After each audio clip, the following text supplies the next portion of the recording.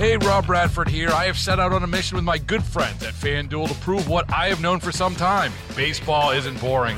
Now I have a daily podcast to prove it with some of the most notable people in the baseball world, screaming baseball isn't boring from the mountaintops, or at least agreeing to come on our show. Players, managers, GMs, and yes, even the commissioner of baseball, Rob Manfred. It has been a constant wave of baseball's most powerful voices. So join the revolution. Subscribe and soak in Baseball Isn't Boring. Listen on your Odyssey app or wherever you get your podcasts. You'll be glad you did.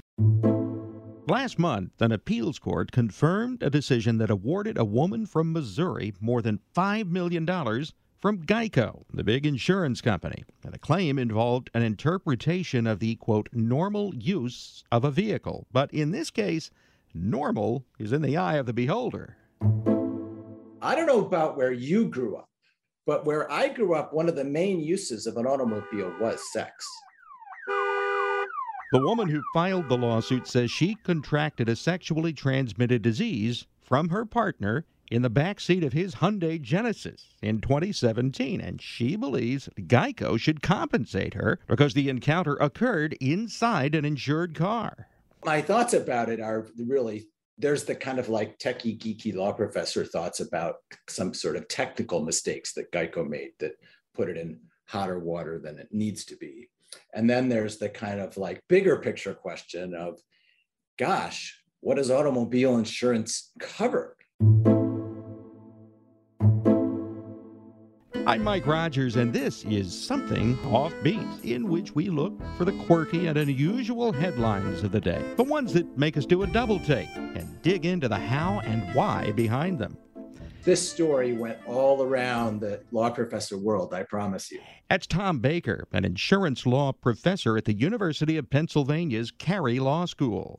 Pretty much everybody has auto insurance, and pretty much everybody except, the top 10% don't have any money really that's gettable other than insurance. Lots of tort cases, people try to connect them to auto insurance. And this is not a frivolous example. I mean, the question of whether Geico is going to have to pay this is going to be resolved in that federal court case brought by Geico. And that's not resolved. Reasonable minds can disagree about whether this arises out of the use of an automobile. The term tort case is going to be used a lot in this episode because these cases involve harm caused to someone through an act or an omission in which the injured person seeks compensation. You brought up a really good point. It's this mindset, I guess, that a lot of people have that, okay, I'm going to sue, but the person or persons responsible, they don't have any money. I can't get anything out of them. So who does have money? Who can I drag in by the heels? And I guess a lot of times it's the insurance company. My research involves a lot of talking to lawyers, and I had interviewed a lawyer in Miami, Florida, who said something to me that really stuck with me. He says, I'm a tort lawyer, I'm a plaintiff's lawyer. I need 3 things before I have a case. I need liability. Hey, I'm a lawyer. I'm good at proving liability. 2, I need damages. All right. I can work with that, but there has to be some kind of injury. And then 3, I need collectability. Because if I don't have the ability to get the money from the defendant, I'm wasting everybody's time.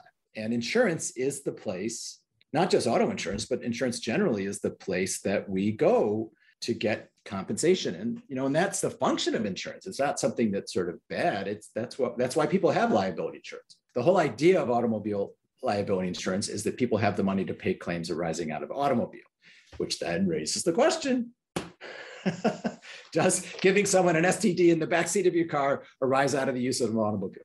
So you're saying something like this could be covered? Absolutely. I mean, it's up to the judge at the end of the day, but I mean, I was not really joking at the beginning when I said how do people use their cars? Baker points to a paper authored by Jonathan Simon of Berkeley Law about how cars impacted the social fabric of the country in the 1920s and 30s. One of the takeaways, the, quote, significance of the automobile as a movable but private space perfect for unregulated intimacies. In other words, people finally had private mobile places to have sex that didn't exist before. You mentioned earlier Geico kind of dropped the ball in this case. What did they do wrong? Okay, well, so Geico got asked to defend this lawsuit because the policyholder said this arose out of the use of the automobile. Geico said no. So when Geico says no, that means that Geico loses all control over the lawsuit about, hey, did he give her an STD and what were the damages?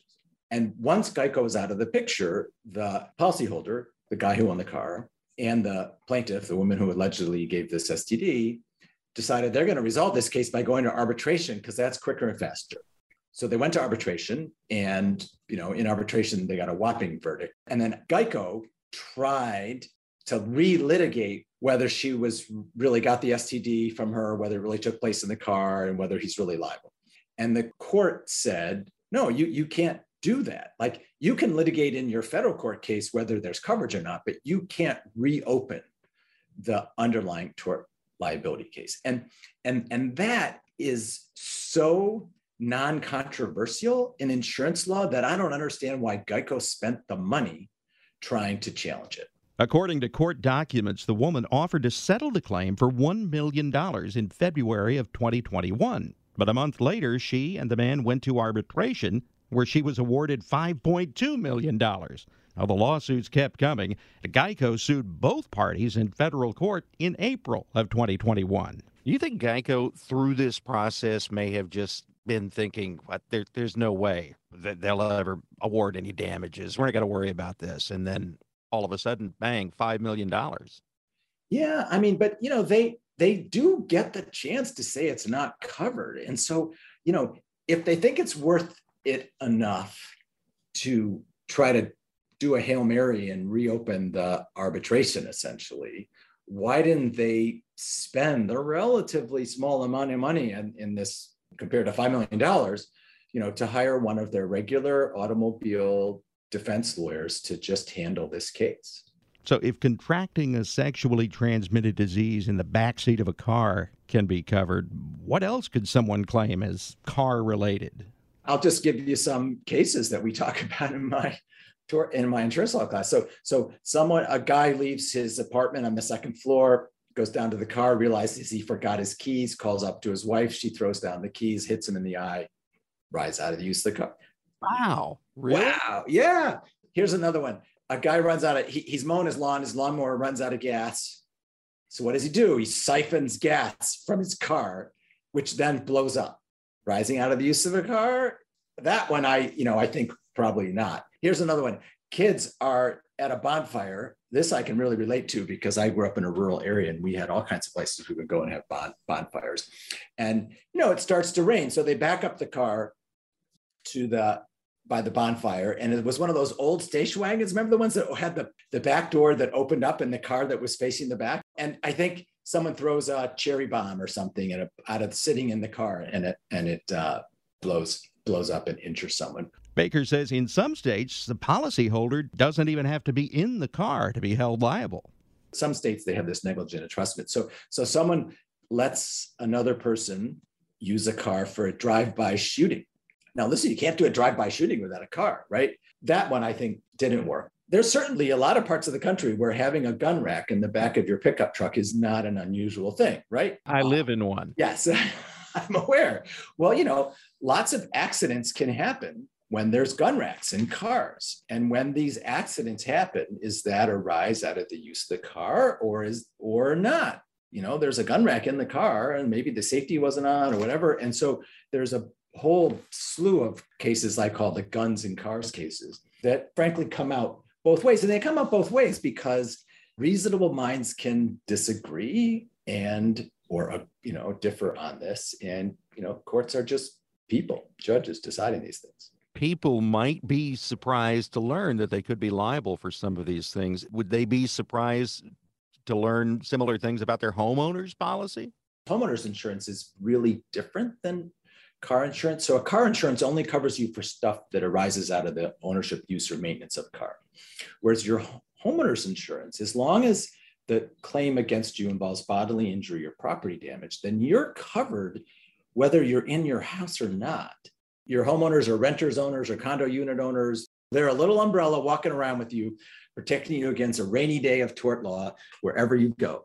We'll find out soon enough if that umbrella will fend off certain uses of an automobile. Geico's federal case against the woman and the man, identified in court documents only as MO and MB, is scheduled to begin in Kansas City in October.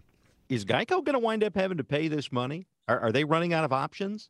If the other court decides that this arose out of the ownership, use, or maintenance of the car, which I think they definitely could. I'm not saying they will. I'm saying they could. Then Geico will be on the hook as for the $5 million, as long as the other side proves one thing, which is that when she offered to settle the case for $1 million, as long as a reasonable defendant who had enough money would have accepted that offer, then Geico is on the hook for the whole thing. So there's a lot of hoops that the plaintiffs has to jump through to get the money.